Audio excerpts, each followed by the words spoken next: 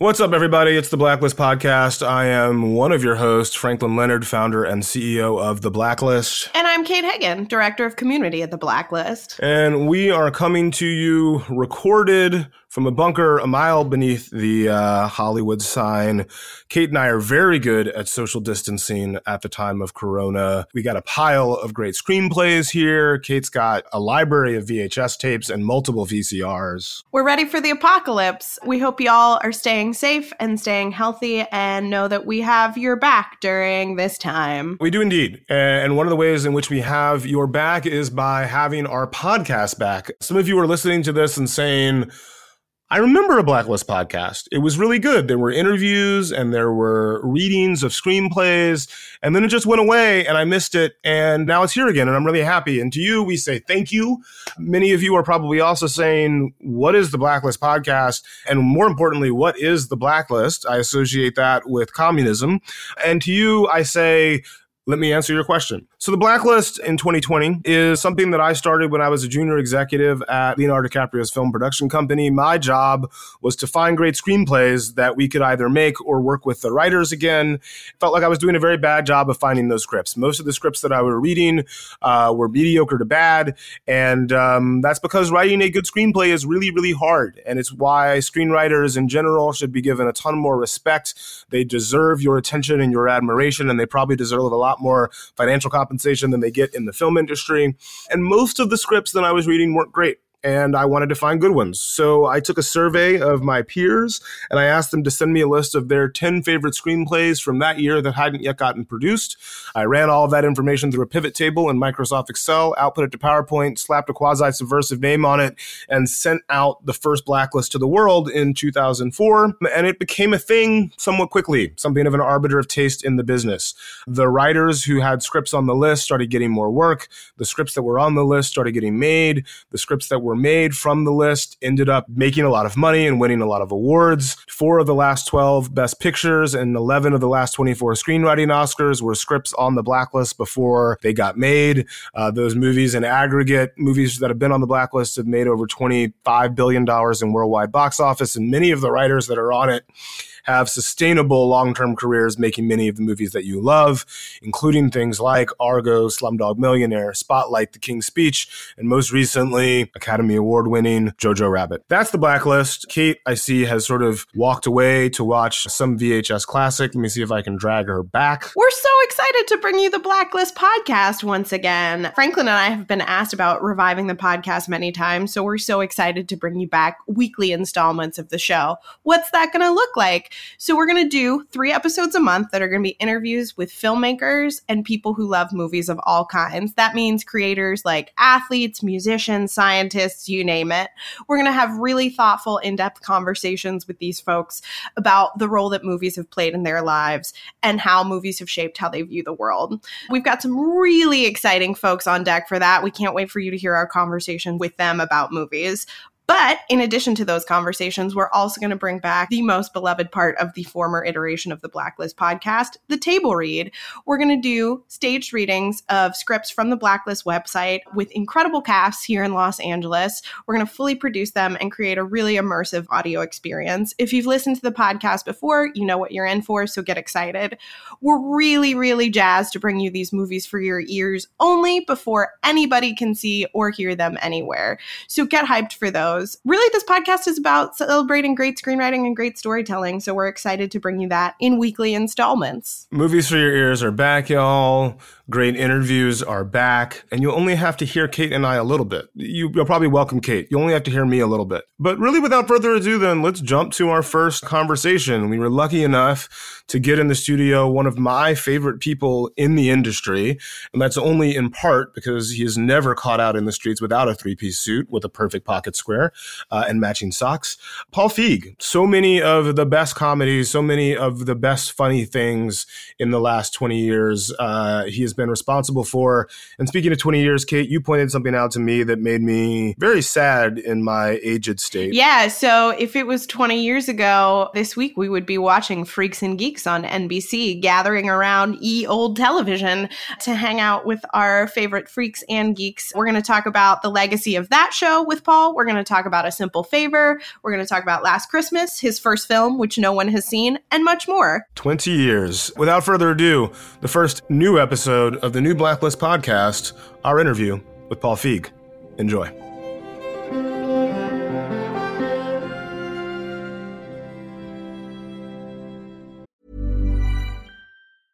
Selling a little or a lot? Shopify helps you do your thing however you cha-ching. Shopify is the global commerce platform that helps you sell at every stage of your business. From the launch your online shop stage to the first real-life store stage, all the way to the did we just hit a million orders stage. Shopify's there to help you grow. Shopify helps you turn browsers into buyers with the internet's best converting checkout. 36% better on average compared to other leading commerce platforms. Because businesses that grow, grow with Shopify. Get a $1 per month trial period at shopify.com/work. Shopify.com/work. When you're ready to pop the question, the last thing you want to do is second-guess the ring. At BlueNile.com, you can design a one-of-a-kind ring with the ease and convenience of shopping online. Choose your diamond and setting. When you find the one, you'll get it delivered right to your door. Go to BlueNile.com and use promo code LISTEN to get $50 off your purchase of $500 or more. That's code LISTEN at BlueNile.com for $50 off your purchase. BlueNile.com, code LISTEN. We love to talk about sort of cinematic beginnings on the show, and so a great place to start there is, do you remember the first movie you saw in a movie theater? Yes, I do. Well, it was, I mean, I guess you could consider it, yeah, okay. It was a Winnie the Pooh cartoon, but it wasn't necessarily a full length. It was before another movie. So I saw that and remember I loved it because I was a big Winnie the Pooh fan. Right. But then, weirdly, it was paired with Robin and the Seven Hoods. Oh, wow. Yes, exactly. And I was a very chicken kid. Like, I hated thunder, I hated loud noises, anything. I was scared of everything. And so, so I got lured in by like, Winnie the Pooh. So wonderful. Yeah, exactly. And then the other movie starts out and then Sammy Davis Jr. jumps up on a bar with a machine gun and goes, and I was like, and I had to be taken out of the theater in tears. How old were you at this point? I was 5 or 6. And you grew up in Michigan, right? Yeah, right outside Detroit.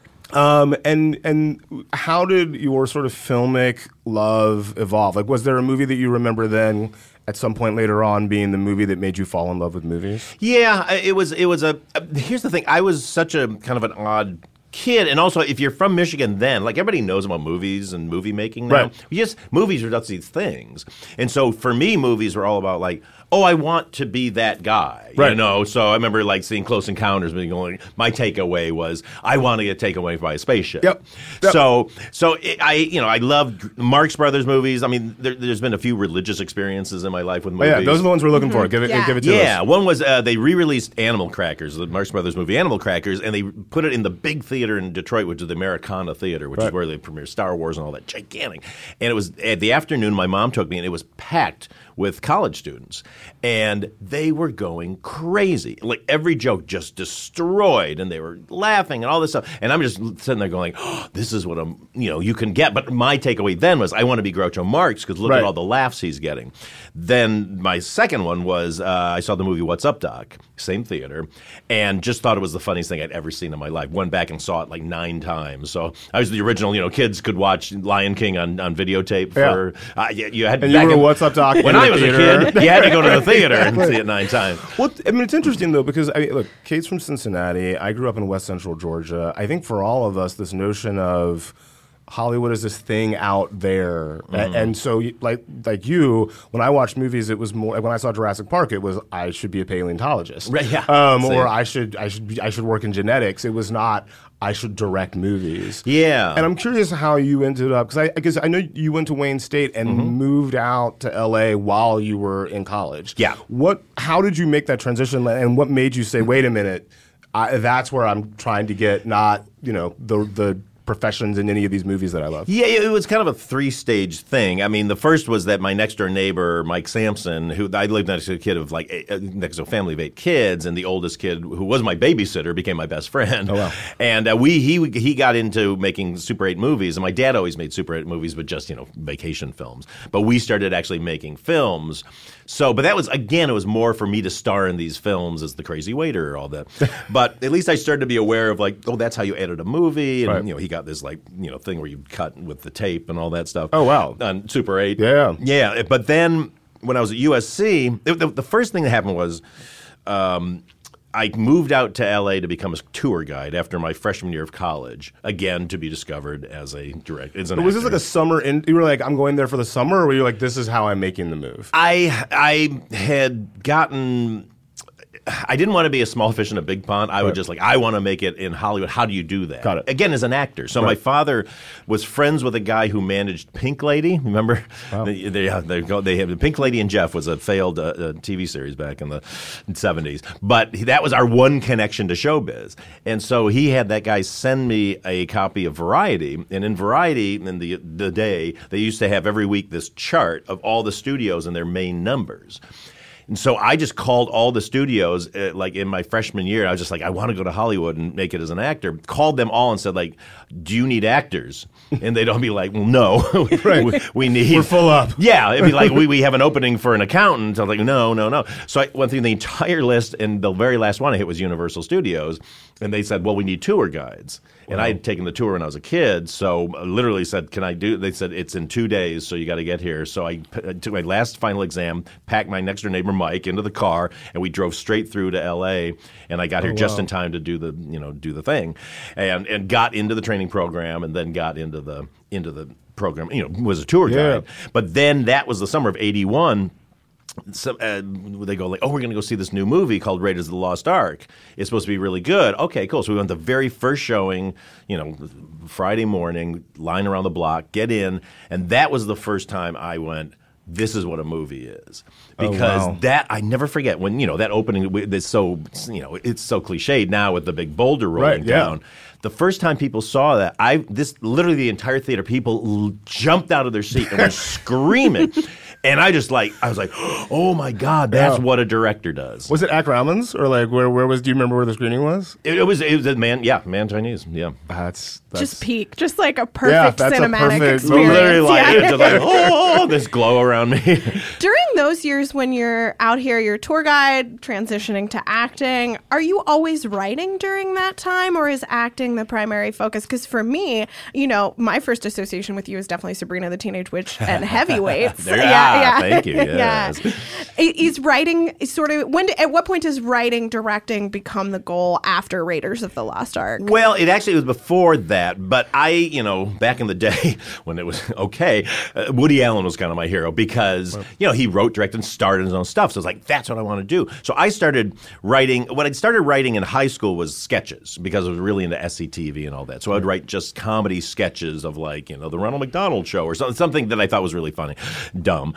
And so I was doing that a lot. And then when I got to Wayne State, I took a screenwriting class, which was, bless his heart. It was kind of not, So I remember, people were just writing whatever they did. And I wrote something, and the teacher going you have to be a writer. You have to be a screenwriter. Really? Yeah, and it's very sweet because I look back at what she read, and it wasn't very good. But it's interesting, though, how many sort of college professors sort of outside of Hollywood are responsible for sort of giving people the kick in the butt to send it. I mean, look, totally. Ryan Coogler's story is exactly the same way. He had an undergraduate teacher who was like, maybe you should be doing this. Yeah. And it hadn't even occurred to him prior to that. And well, that's the thing. You don't really think that's what's going to be. Exactly. But then the irony is that when I then got into USC Film School, I kind of came in like, hey, man, I'm supposed to be here because my teacher told me what a pro I am.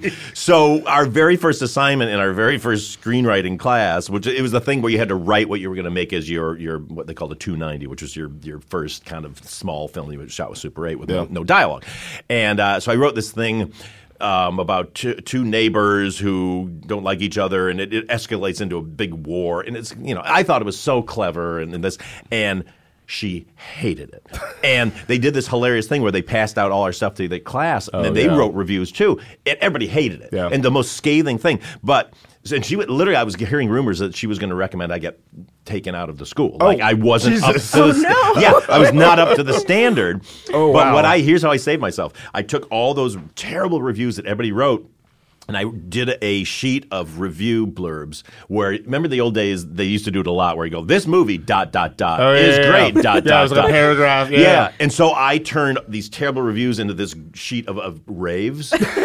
And she thought it was so funny that she gave me another shot. And then the thing I wrote, she loved so much that now she, apparently, years after, she used it as an example in her class. Oh, see, there you go. You know what's amazing about that is I feel like there was, in the last 5 years maybe, some distributor got in trouble for doing exactly that with a movie that got brutally panned and excerpted like individual words. Yeah. Which is kind of hilarious. It'd be like, great, in quotation marks, and you're like, great what? Oh, no, totally. I still maintain that, like, for example, Universal should have leaned into the cats of it all and just like done that version of the marketing campaign and just like owned it. Yeah, I think ultimately you don't really have a choice at that point. We just go like get high and come watch this. I actually think they should have had cabinet branded joints that they handed. 100% that campaign could have gotten at least $1 million more for that film. And by the way, once it comes to streaming, I have a feeling it will. There you go. All right. So another question that we asked of everybody: strangest way you've ever watched a movie, like strangest location, like under what circumstances was the oddest way you've ever watched a movie all the way through? Wow, that's what a cool question. I wish I had something interesting to say. I mean, I've watched movies in the bathtub. That's a good one on my iPad. That's a great one. It actually reminds me of that Dalton Trumbo photo. Oh yeah, in the bath. Which if I could do that, I mean, I that's never the version I'm imagining. Yeah, no, it's usually when I'm on location on a production and I download stuff and you're always looking for something to kind of make yourself feel better when you're the world's against you. Exactly. So it's like I'll sit in a hot bath and watch something. So yeah, probably that. Do you have are there movies that so you have the hot bath, you're in production, and you're like are there kinds of movies that you watch when you do that? Like, I mean, you're trying to feel better. Like, what are the movie palliatives for you? Well, I mean, it's interesting because does that not exist? Screw it, Full Metal Jacket, let's do this. Yeah, exactly. Well, sometimes there's some movies I'll always go to. For some reason, the Daniel Craig's Casino Royale, I could just watch that a bazillion times. I mean, the whole reason Spy exists is because of that movie, because I just wanted to make my version of that. But no, my thing is more, I don't want to watch a movie that has anything to do with the movie I'm making at the moment. So whereas a lot of people will go in and study all the movies that were that way, I don't, and I probably should. But I just kind of go like, okay, I know all the tropes because I've watched all these things a million times. So now that I'm going to make one, I can't suddenly go looking for tropes because I might end up really copying something. Clearly, I'm going to copy something anyway because it's all our brains are a jumble of all the movies we've seen. 100%. Yeah, but so then I'll usually go kind of the opposite way and just try to watch something that's completely different from it. So if I'm doing a hard comedy, I watch a lot of thrillers and horror movies and all that, and then vice versa. So, and you're obviously known for comedy, though I think you've sort of done some different things in recent years. Yeah, but all comedy based. But what I didn't realize, and maybe the internet has failed me here, but your first film, like that you wrote and directed, was not a comedy. Oh, I Am David. Yeah. It was. Well, technically, the first film I ever did was a thing called Life Sold Separately, which has never been seen because I funded it out of pocket. Tell us more. Yeah, well, it exists. I was when I was on Sabrina the Teenage Witch, I ended that first season with about $30,000 in my pocket from this gig. So I'd written this feature film that took place in one location. I said, well, how can I write a movie that I can make for no money? Right. And so I come up with this idea of four people have this vision that a spaceship's going to come down and take them away. So they show up in a field, they don't know each other, and then through the day they bond, and then a twist happens. So I took all my money, put it into that, shot this thing on 16 millimeter, and then as soon as I was going into post, I got a call from the Sabrina the Teenage Witch people saying oh, we don't know how to write for your character, so we're going to write you out of the show. And I was like, oh no, I just bankrupted the family with this movie. And so made it, and finished it. And all the problems I had, technical problems we had on this. But the bottom line was, I finished it. It was fine. It was very good, and I ended up showing it. Judd Apatow's an old friend of mine. We were stand-ups together. But when he saw that, when I did my screening of it, he was like, hey, that was really good. I like that. I just signed this big TV deal with DreamWorks. If you have an idea for a TV show, let me know. And that was, a year later, I ended up writing Freaks and Geeks as a spec and giving it to him. So something good came out of it. I mean, something great came out of it. Yeah, exactly. Wait, so who all was in this film? It was and where is a copy of it now? In my house. So I'm actually personally fascinated by these sort of short. There was this. I feel like years ago, before I moved to LA, there was this DVD series that basically had like the juvenilia short films of like great directors, and you could like sort of watch the stuff that the years before they became who they were. And so I've remained fascinated by it, both for film, but really just for art in general. Like, we all started somewhere, and our first things were not, masterpieces. Yeah, exactly. Who were the four? Were you one of the four actors? I was the lead actor. You were the lead actor. So right there, there's a problem. And then it was my friend Carrie Coleman, who I had done a bunch of stuff with. She's a great actress. And then if you're a Freaks and Geeks fan, it was Mr. Kauchevsky and Mr. Rosso, played by. There we go. Yes, played these two guys. And then the big cameo in what he still says is his best role he's ever done is Penn Jillette. Shut up. Yes. Where is I Demand a Screening? You gotta put this as like a special feature on a DVD. I do have it. Just do like a one-night screening for a good cause. I would love to, actually. We should discuss. I mean, if I don't want to take up a lot of time, I can just tell you very quickly the crazy shit that happened on it, which was, one, I shot it on 16 millimeter because, that's all I could afford at the time. But then I made some really dumb decision that I was going to edit this movie on a Moviola.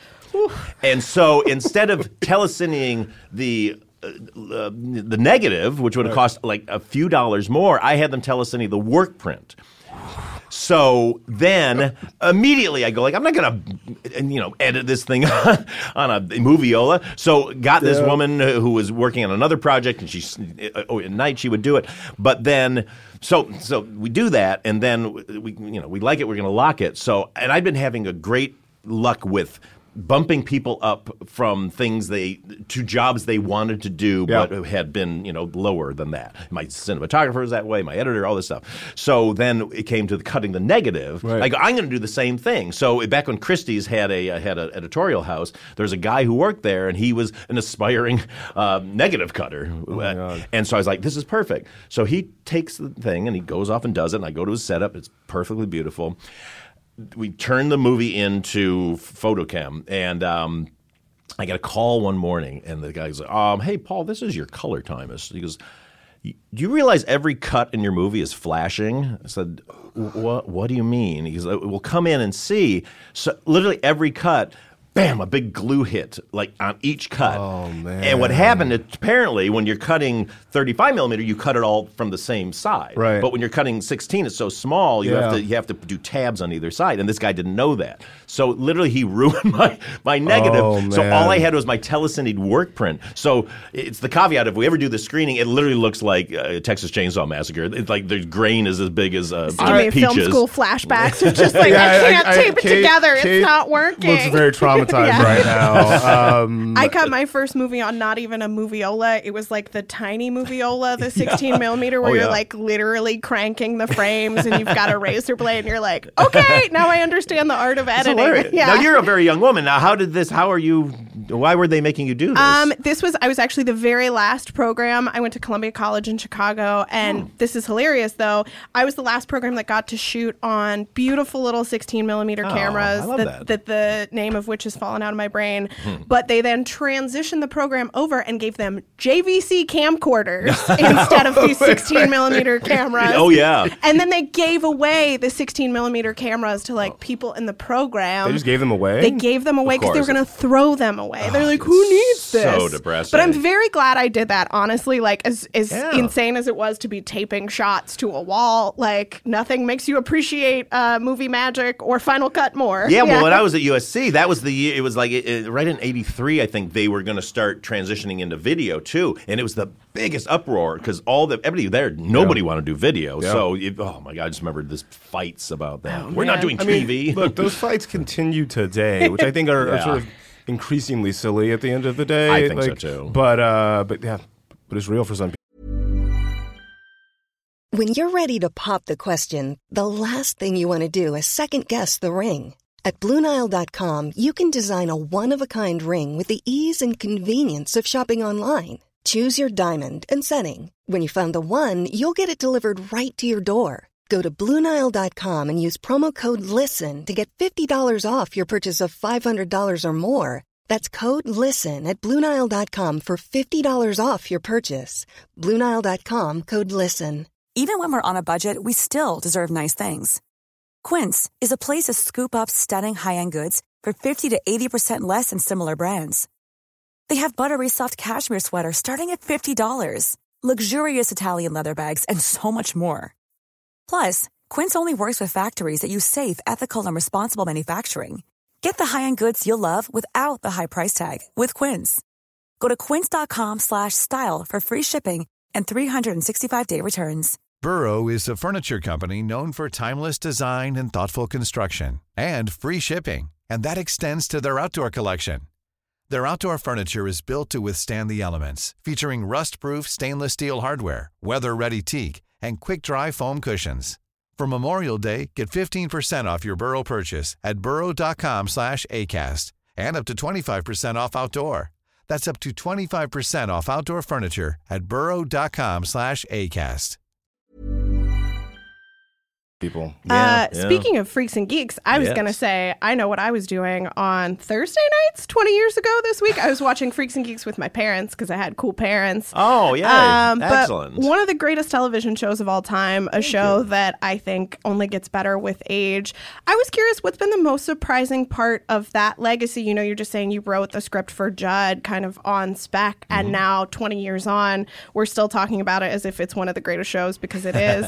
So what's that process been like? I mean, it's just it's everything you always hope with everything you ever do is that it has a life, and especially television. You know, because this is 1999 we came on, and I was always enamored. My wife and I have always gone to London. We're big Anglophiles, and what I always loved in London was any TV show they ever did, you could buy on videotape. You know, because they did 6 episodes at a time. So I was always like, well, why don't we have that here? Because if you have a show and it got canceled, unless it went to syndication, it just disappeared. And so when we got canceled, that was it. You kind of go like, oh my God. So we were this really well-reviewed, critical favorite, and people who loved it. But so, for 3 years after that, it's like, oh yeah, I heard you did that. I heard that was really good. And you're like, oh, fuck. So, so when it finally got on a DVD in 2004, and we had been offered a few times to get it out on home video, but nobody would pay for the music rights. Right. So they wanted to replace all the music with just library music. I was like, we can't do that. Yeah. I'd rather not have it out there than to do that. And so finally, Shout Factory stepped up and put like $1 million into it. And it's really interesting. I feel like Freaks and Geeks is one of the first shows that sort of got a real cultural reevaluation because of the DVD release. I mean, I'll be honest, that's where I first saw it. Oh, totally. And I feel like it's sort of in the same way that like The Wire sort of caught on very late in its run because people caught it on DVD.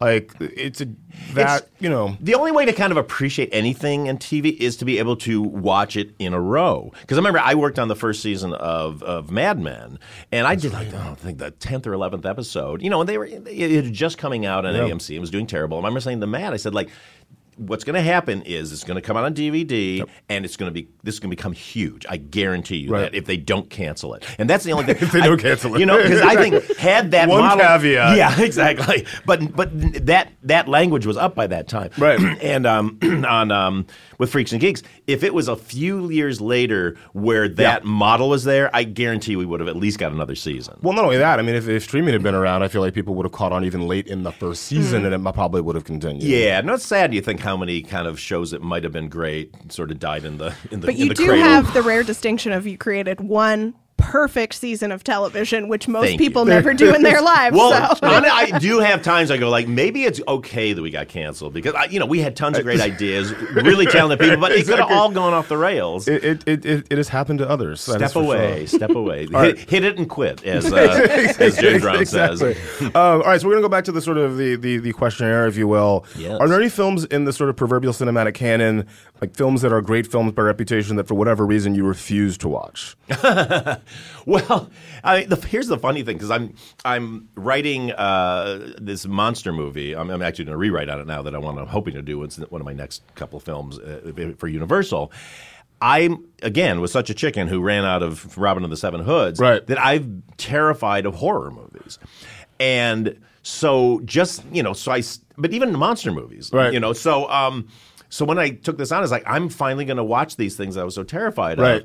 And they're great. Yeah. They're not that terrifying. I mean, they're fantastic. They're really not. I mean, look, it was funny. We've been talking about this a lot recently, that for me, like, the most terrifying movie of my childhood was Candyman. Oh, yeah. And it's the one that's still, like, and they're making a new one. 41-year-old man. I will never say it 5 times in front of the mirror. It will not happen. But yeah, the old monster movies aren't that terrifying. You expect them to be, though. They're fun. Yeah. They're really fun. But then, I've also then with like modern horror is like, a slasher and all that. I'm like, oh, there's no way. Right. But then the other night I was like, I've never seen Nightmare on Elm Street.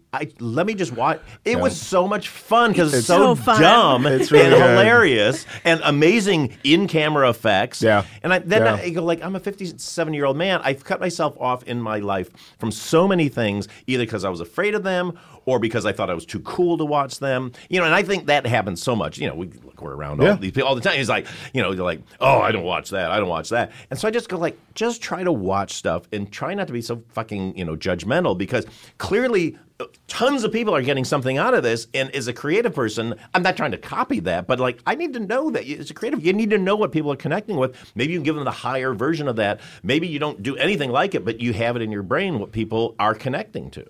So usually we ask, what is the film that everyone told you to watch that you resisted and then loved? I feel like you already answered that question with Nightmare on Elm Street. And that might also be your answer to this question, but what is the film that everyone thinks is terrible that you will defend forever? Oh, gosh. Any sort of proverbial guilty pleasure movie. Ava DuVernay is the first person that ever asked me this question. It was one where it's like, that's an interesting question that will tell you a lot about a person. Yeah, no, totally. Oh gosh, I mean, other than my movie, I really like the new Ghostbusters. So did I. So I don't know if that counts as one that everybody hates. Sir. No, I'm trying to think, because I mean, there is stuff that I really like that people don't like. Oh, I mean, I haven't seen it so long, but all I know is that I had this terrible experience as a kid because my cousin and I thought the movie Tommy was like genius. Ken Russell's Tommy. We were like, oh my God. So I remember we just were proselytizing everyone. We took my older cousin who was so cool and we're sitting there kind of watching the whole time, and about halfway through she goes like, is this over yet? That is a rough experience when you're evangelizing hard for something. You're watching the movie with someone and you can tell they are not seeing what you saw. Totally. It is one of the most agonizing. You're just like, okay, fine. Maybe you're right. Maybe I'm an idiot. Maybe it was just a moment. I don't. Yeah, I'm sorry for wasting your time. It's a good thing you didn't get obsessed with Listomania and take her to see Listomania, the even crazier follow-up. Oh my God, that's right. I remember that. Tommy is wild though. Tommy is either like love it, hate it. There is no middle ground on that bananas. movie. Yeah, but it kind of, I just appreciated how it just went for it, and look, the minute you put Elton John in like shoes that are 20 feet high. Come on, you're doing something right? No, Tina Turner's The Acid Queen is worth the price of admission. Absolutely. And the beans coming out of the TV, that was bananas. So there you go. I can't defend it, but I will say that I did love it. Do you want to ask about women? I would love to ask about women. Ask a woman about a woman. Even getting back to Lindsay Weir, so many of your films and stories have focused not only on women, but really complex, fascinating women. I was watching A Simple Favor last night, and even the scene with Linda Cardellini, I was like, oh my God, this is just an extension of Lindsay Weir in some ways. But what kind of, as a male filmmaker, what attracts you to stories about these really challenging, complex women, and to dig into their stories in a way that, frankly, most other studio movies aren't doing presently? Well, I mean, I was an only child growing up. That family of 8 kids I lived next door to, 6 of them were girls, and they were all younger, so they were all my best friends. In school, I had so many bullies that I just hung out with mostly girls or else nerdy dudes like myself. So I just was friends with women. And because of that, I just liked them. And we had, fun times and laughs, and they were, sometimes they get mad at each other, but they were fully rounded, three-dimensional people. And then I also grew up watching old movies, from the 30s and 40s. It had real equal men and women parts in the leads. So then as, I started watching commercial movies over the years in the 70s and 80s and 90s, especially in comedy, and you're going like, what is going on? These are terrible representations of women. It really got driven home to me, though, once I was out here and befriended these actors and comedians who are in these movies and go like, oh, yay, so-and-so's in the movie. And you're like, what's happening? Why are they just playing this really bitchy, mean girlfriend who's just a complete, she's the scapegoat for the guys? Yeah, I remember reading an interview specifically referenced Sarah Silverman in School of Rock. Yeah, because I love Sarah. And look, I love that movie. Yeah, same. But you're not wrong. But it's like Rachel Paris. It was Rachel, who was in the Hangover, who's one of the funniest people I know. And she's just playing the shrew, and look, very fun. Again, I don't want to ever sound like I'm putting anything down. It's just I go like, I know they're so funny. I want to see them be great and awesome and three-dimensional. And it's also why I hate the term strong female character because then you got to be the other way. And so I've just been spent my whole life trying to recreate all the women that I've known in my life. And I've always been obsessed with female friendship just because I've watched my wife go through whatever friendships she's had. And it's just – and I've never seen it on screen. And I find it very fun. There's like I think my most fun people to hang out with are women who are friends because then I feel like we laugh more and it doesn't go into areas of discussion that I don't know things about. There's nothing worse than hanging out with guys. I'm not a sports person, so I've got it down to an art of how to sound like I know about sports. Yeah, it's just enough. Oh, yeah. You're like, oh, yeah. Who's your favorite? Well, I mean, who's yours? Yes, of course. He's great. So I can bluff, sport, but I don't like it. Yeah. Do you find, look, there's always this sort of, write what you know thing. And obviously you're not a woman, even though you spend a great deal of time. So, how do you as a male director navigate sort of telling stories about women? I imagine it involves a pretty collaborative process, but how do you think about that as a storyteller, working with sort of the extraordinary talents that you've consistently worked with throughout your career? Well, I think I'm a pretty feminized guy or feminine guy, I will say. I just my brain seems to think more like all my female friends. My brain doesn't default to guy talk and the things that I wouldn't say my guy friends because we're all pretty sensitive dudes, but like guys I've been around who are guys. I'm always like, I feel threatened by what they're talking about and there's an aggression about it. So I think I'm already in the mindset of it. And then, so whenever there's a story, I always think of it as a woman's story. Even if it's something that's personal to me, because I guess I feel that's how I face the world in a weird way.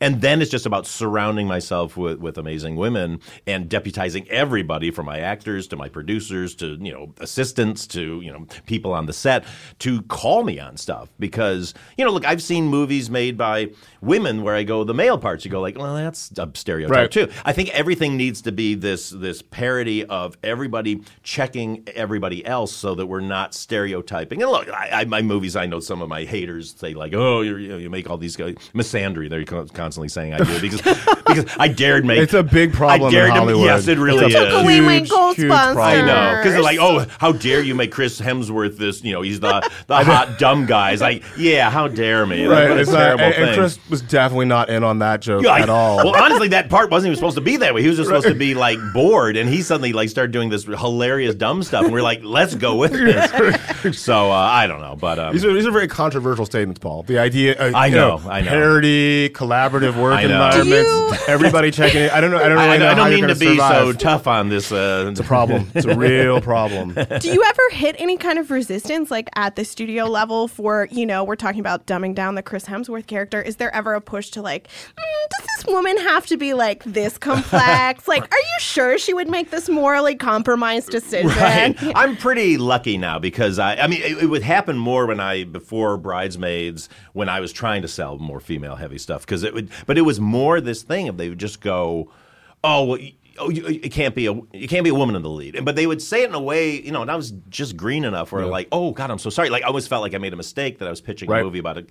And then, after a number of years, you start going, well, okay, why? And it's like, well, it won't sell here, blah, blah, blah, blah, blah. Which, is part of Reframe. We're starting to find out that might not even be true. Well, I was going to say, because I heard the same thing early in my career, it was female-driven action doesn't work. And I'm like, yeah. Do you got numbers on that? Because I don't like Titanic feels like a female-driven action movie. The entire totally. James Cameron catalog is that.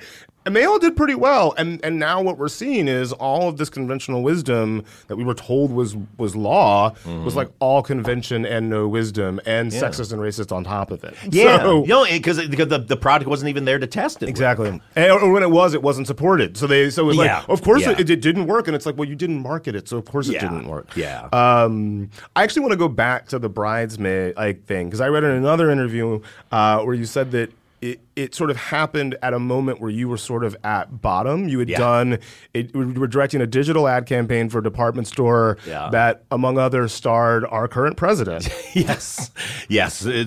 Donald drove me to the dark side. It was Donald Trump. By the way, the flip on that is we have Donald Trump to thank for Bridesmaids, which is, I'm sure, how he would pitch it. But can you tell us that story really quickly? Yeah, I mean, I want all I ever wanted to make was movies in my life, and Freaks and Geeks came because I couldn't make a movie, so I thought, we faced it very cinematically. And then I had, 2 movies that bombed, I'm David and Unaccompanied Minors. And so I was in movie jail, directing TV, and I loved it. I was working on the greatest shows. I mean, The Office and Arrested Development, all these things, but they weren't mine. Right. So I remember just going I'm kind of running down the clock. Okay, I'll have this career and I'll get through it. So in the middle of this, or towards the end of it, I get a call from my commercial agent saying, there's this big thing they're going to do for Macy's. They're short films. It's Martha Stewart and Tommy Hilfiger and all these people, and you can help write these. I remember this campaign. Yeah, it was actually kind of funny. Yeah, I do remember this campaign. Apparently Martha Stewart went to a shitty frat house and redid it. It was very fun. And so I'm doing them, and it's cool. I'm living in New York, and I'm kind of digging it, but then you just start going, what am I doing? And then one was with Donald Trump selling these suits. And they just kind of, Donald Trump was just kind of a clown. Right. He was funny and had this, dumb personality that he would put across on TV. And so they just kept going Donald Trump, when you do that, he doesn't want to be there. You got to get him out fast. You got to get him out fast. And I'm such a people pleaser. I'm always so I'm just getting so tense and crazy. How am I going to do this? So I have it all set and go okay, what's going to happen is I'm going to have the cameras ready to go, because it's kind of documentary style. When the minute he walks in, I'm going to have that camera on and go let's go. Right. And so he comes in and I'm okay, Donald, we're ready. He's whoa, hold on. I got to put on my makeup. And so I'm cool, but you realize I was ready to go, right? Okay. So then he sits, and he's actually made up, and Melania's there, and he turns out he was a fan of The Office, so he's hey, this guy directs The Office. So I'm that's nice. So we do the first half, and it's in 2 chunks we have to do before and after. So we do the first half, and I get him through it in 30 minutes. And I'm got it, we're great. He's great, oh my God, this is great. Hey, this guy's the greatest. All right, I'll see everybody later. I was wait, no, Donald, sorry, I'm sorry. Actually, we have to reset and do the second half. He's wait, what? I was supposed to be out here an hour ago. And it's well, you only got here 45 minutes ago, so I don't quite know how to make that happen for you. And so then I just got in this thing. There was a weird energy about him that just made you crazy. Yeah. And so I'm running around, and I get all this stuff, and finally, okay, we're done. An hour later, he goes, and I literally think I'm going to have a nervous breakdown. And so I'm okay, he's gone. I'm all sweating and everything, and the ad guys are, okay, cool, let's get the other stuff. I'm well, we have it all, don't we? No, you got to get all the other cutaways. And I have this kind of weird meltdown. Right. Where they're literally going, okay, now you got to get this, now you got to get this. I'm okay. And that was, I went home that night, and I was just oh my God, I think what am I doing? Right. And that was when I got the call, my agent saying, hey, that wedding movie you were literally that night? Yeah. I was at the Bowery Hotel, and because I'd been to a table read of what would be Bridesmaids, 3 years earlier when I was finishing up Unaccompanied Minors, one of my bombs, and Judd wanted me to come. He was wanting me to come on board then, but the script needed a lot of work, and so we gave a lot of notes. But then I wasn't able to kind of come on board full time to shepherd it because I had the other thing. So I said, just keep me in the loop. Yeah. So then 3 years later, suddenly the loop opened up, and there I was. You mentioned that it was that Donald Trump's suits were a critical part of this, and I feel I would be remiss if we didn't talk about your suits. Oh, thank you. I'm actually wearing a Donald Trump suit right now. Hitchcock tradition. Look, you can't, because we're a podcast, you can't see what he's wearing now, but it's a perfectly tailored 3-piece suit. We got a rosette, we got a beautiful pocket square. The accessories game is on flat. It's on point. Yeah. The tie matches the socks. A light pink shirt. Thank you. I assume that you did not always dress like this. this. And I'm curious when that began. Well, I mean, honestly, it began when I was a kid. Watching all those old movies of Cary Grant and all the the Fred Astaire, all that. I became obsessed with that kind of fashion, and my mother. I was an only child, so I had a little Lord Fauntleroy thing going. And so the minute anything I took an interest in something, she would like immediately jump on it. And so it was like, I want to wear suits. Okay, so immediately we get in the car and we go down to the Somerset Mall, which was the fancy mall on the other side of town. And I was like 8 or 9 and went into the boys department and they had a Pierre Cardin 3-piece suit. And got it tailored. So I was wrong. You have always been dressing like this. I have, but there was a gap in the middle. Okay. Because when I became a stand-up, because I did that all through school, but that was also the 70s, so it was disco time too. So it was very different suits. Yeah, but it was always suit and tie, but with the collar out and the Angel's Flight pants and all that stuff. So, but then when I became a stand-up in the 80s, I started in suits. I was wearing Willie wear suits. Look those up. They were really they were the suits that you rolled up the sleeves. Oh yeah. All right. And they were kind of loose, and I wore like a bolo tie. I had my whole style. I always wanted to have a style. But then as I started getting more success as a relative success as a stand-up, everybody was kind of like, they didn't feel like they were connecting to me enough. And this was kind of in that time. But we don't know who you are. Yeah, we're not. We don't identify with you. We need to be a little bit more accessible. See, that's exactly Got it. Yeah. So then I switched over to bowling. I bought a bunch of vintage bowling shirts and wore those, and Converse, All Stars. I feel like I have vague memories of seeing you do stand up at some point. There is footage. Shirt. Yeah, it does exist. So then I was kind of like, oh, now I'm that guy, and it kind of carried through all the way through Freaks and Geeks, because when we did Freaks and Geeks, I was dressing in just jeans and t-shirts because I was trying to weirdly act like I was a high school student in my head. I let my hair grow long and everything. But ironically, in high school, wearing the 3-piece suit. Yeah. I was becoming another kid from high school. But then it was really when I got out, when we finished Freaks and Geeks and people wanted to take meetings with me for my next project, that I would go to these meetings and everybody was wearing suits and ties and dressed up, and I was in the jeans and T-shirt, and they put me on the low couch, and I was like, I don't like this power dynamic at all. So I was like, I'm going to go back to the suits and be like them. Right. The minute I did that, they suddenly went to jeans and T-shirts. I was just going to say, no one's wearing suits anymore except the agents. Exactly. It's basically the only people left doing that. And in true Hollywood fashion, the minute I walked into a suit, they weren't in it. They didn't feel ashamed. They were like, look at the boob who doesn't realize that we don't dress that way anymore. 100%. Yeah. So, and I was just like, you know what? I like this power dynamic. So you can think what you want. I'm going to keep the suits. And so it's a phenomenal look. I love to disarm people in LA, like by being either very overdressed or very underdressed, which like frequently you're one of the two for whatever you're at. But it really it throws people off significantly. You got to do it. You have to do it. Exactly. That is my go-to move as well. Although it is usually underdressed, I must embarrassingly admit. You always look good. Thank you. It's the hair; it throws people off. So another question that we ask everybody. So I worked for Sidney Pollack for the year before he died, and one of the things that he said that blew my mind was that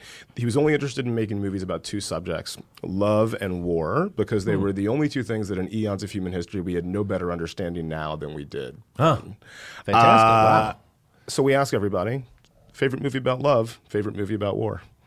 Gosh, favorite movie about love. We're going to the core of the human experience here. I know. That's what we're trying to do. Man, you're blowing my mind. The pressure's on to sound smart, because it isn't even about that. It's just what is the gut. I want to pull out some obscure Finland movie or something. That's what Kate does. There you go. That is not what Kate is like. Here's this weird movie from the 80s you haven't seen. Usually it's a movie from the 80s that is currently out of print. Is usually the go-to. Exactly. Yeah. Okay, love. Let's say I'm just going to pull one out of the hat. I'd say Bringing Up Baby.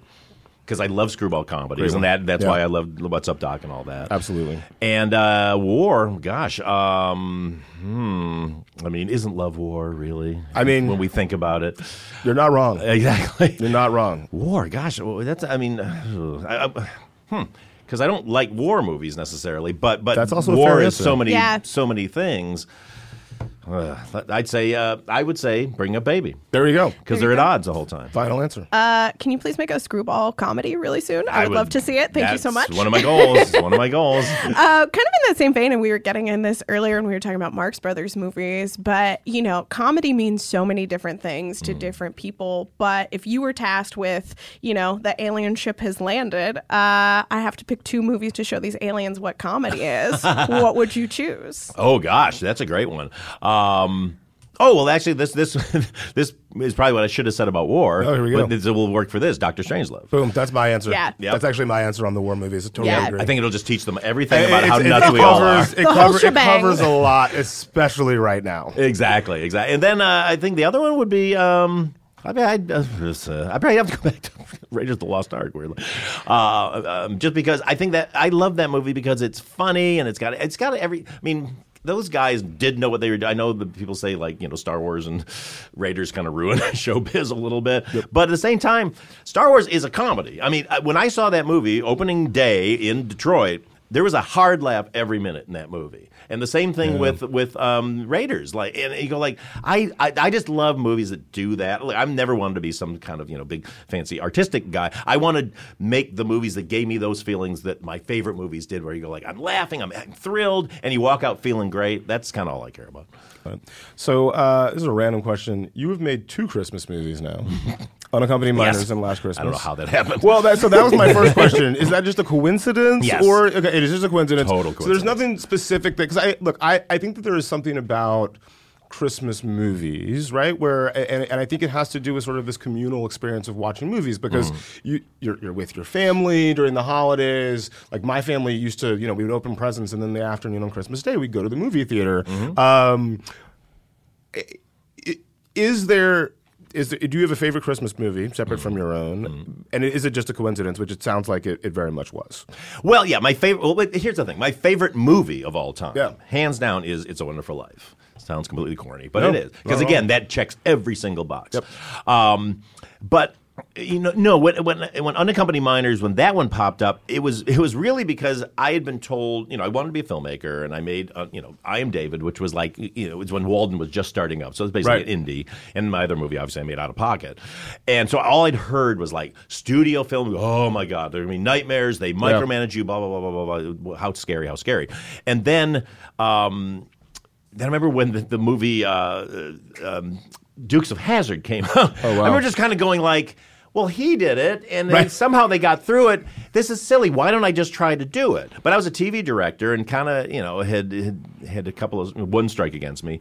So when you're a TV director, the only thing you kind of can get, or at least back then, was a family film.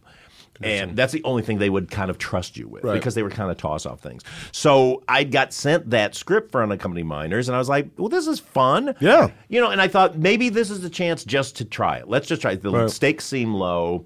Let's do it, and let's see. If it's a nightmare, then I know what to expect. Yeah. And so that was what it came from. But then, again, you know, what I liked about Christmas movies is they're very colorful, and you can have fun with all that stuff. So I did it. But after I did that and it didn't do well, I remember saying, like, I'm never doing a Christmas movie again. Right. But then I was sitting around a couple of years ago getting ready to do another film, and Emma Thompson, who I almost worked with because I was going to direct Late Night, and then our schedules didn't work. She's the best. Yeah, she's the best. Yeah. And we were friends, and we always stayed in contact. So one day, just she drops this script in my inbox and says, like, you know, we should make this. You know, we'd have a lot of fun. So I'm like, oh my God, that's so cool. Oh. And I open it up. It's called Last Christmas. I'm like, God damn it. And then I read it and I loved it. So, you know, here I am, 2 in. All right. So we're rounding around towards the final question. Do you have anything else you want to ask before I drop in on that last one? How does it feel knowing that you're going to have Christmas movies that people watch for the rest of eternity? I hope they do. I mean, honestly, Unaccompanied Minors rarely shows up when they do those kind of Christmas film festivals. So the biggest lesson was like, they don't all, you know, you kind of go like, oh, cool, at least they're going to get watched once a year. You go like, oh, no, actually, a lot of them don't, because there's so many. So it like everything in my career, I can never go like, and phew, that worked. It's always like, oh, I hope. So I'm hoping Last Christmas stands the test of time. But yeah, but at least there's a reason why you have to watch it. No, I think, you know, I feel like Last Christmas too, we haven't had a new Christmas movie that really tugged at the heartstrings the way that one does in a while. So I feel like it's going to be quickly in the rotation. Oh, good. Thank you. No, That script really devastated me when I read it. So I was like, I have to do it. And of course, the twist is what everybody got so crazy about, was so divisive. I was like, that's the thing that made me want to do it. So I guess I'm a piece of shit. All right. So final question. What's the single image from a film that has stayed with you, that you expect to sort of stay with you for the rest of your life? Wow. Oh my gosh. That's a great... Boy, there's so many real... There's so many great ones. I know that are burned into our soul. But it's like, is there one that for whatever reason... And again, I think that it has less to do with sort of a perfection of the image and more to do with sort of the moment we were exposed to it and sort of the emotional context that we returned to it in. But I'm just curious, is there one? Well, I mean, it's an edit. Does that count? Yeah. I would say it's at the end of Dr. Strangelove, when they're sitting around and you're laughing, and then they cut to the bomb going off. Yeah. And I remember the first time I watched it, I was like a teenager and laughing. And then my best friend, Mike, he goes, yeah, but think about it. That's really dark. And I'm going shit, that is I'm laughing like the world is over. And so I think it was that, because I'm really, as a filmmaker, I love the A-B cut. We're always looking for the B-side laugh, right. Which is, what is, and then we cut to, classic ones, bridesmaids in bed. I want you to leave, but I don't want to sound like a dick.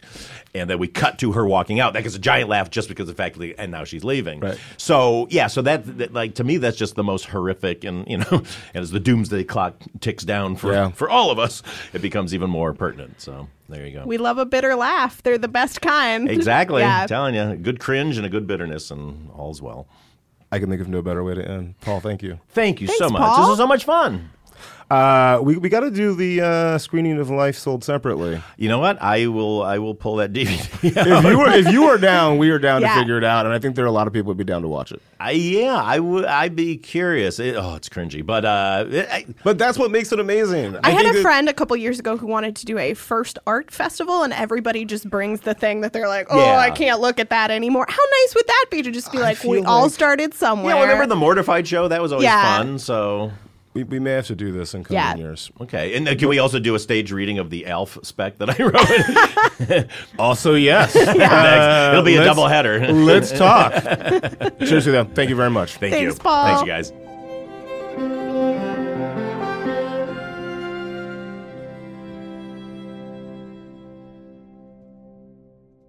From Luminary Media, the Blacklist podcast is a production of The Blacklist and Ninth Planet Audio. Our executive producers are me, Franklin Leonard, Kate Hagan, Hans Sani, and Jimmy Miller. Gabrielle Horton is our lead producer, and Nicholas Bertel composed our theme music. Marvin Yuh engineered this episode, and it was edited and mixed by Kevin Liu. Have a question, comment, criticism, whatever, hit us up on social media. I am Franklin Leonard on Twitter and Franklin J. Leonard on Instagram. Kate is That Hagan Girl. Girl is GRRL on both Instagram and Twitter, and we are The Blacklist, the BLCKLST on both Instagram and Twitter. You can find us online at blacklist.com. That is BLCKLST.com, Blacklist with no vowels. We'll see you online. Even when we're on a budget, we still deserve nice things. Quince is a place to scoop up stunning high-end goods for 50 to 80% less than similar brands. They have buttery soft cashmere sweaters starting at $50, luxurious Italian leather bags, and so much more. Plus, Quince only works with factories that use safe, ethical, and responsible manufacturing.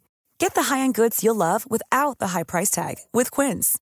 Go to quince.com/style for free shipping and 365-day returns. Hey, folks, I'm Mark Maron from the WTF Podcast, and this episode is brought to you by Kleenex Ultra Soft Tissues, your ally to help tackle your allergy symptoms this season. I love the change of seasons, but nobody loves pollen and all those other things floating in the air that make you sneeze during this nice weather. Kleenex Ultra Soft Tissues are hypoallergenic and allergist approved, so fight back against watery eyes and runny noses without worrying about irritating your skin. For this allergy season, grab Kleenex and face allergies head on.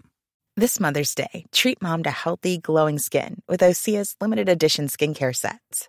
Osea has been making clean, seaweed-infused products for nearly 30 years. Their advanced eye care duo brightens and firms skin around your eyes, while the Golden Glow Body Trio nourishes and smooths skin all over. Go to OSEAMalibu.com and use code MOM for 10% off your first order site-wide.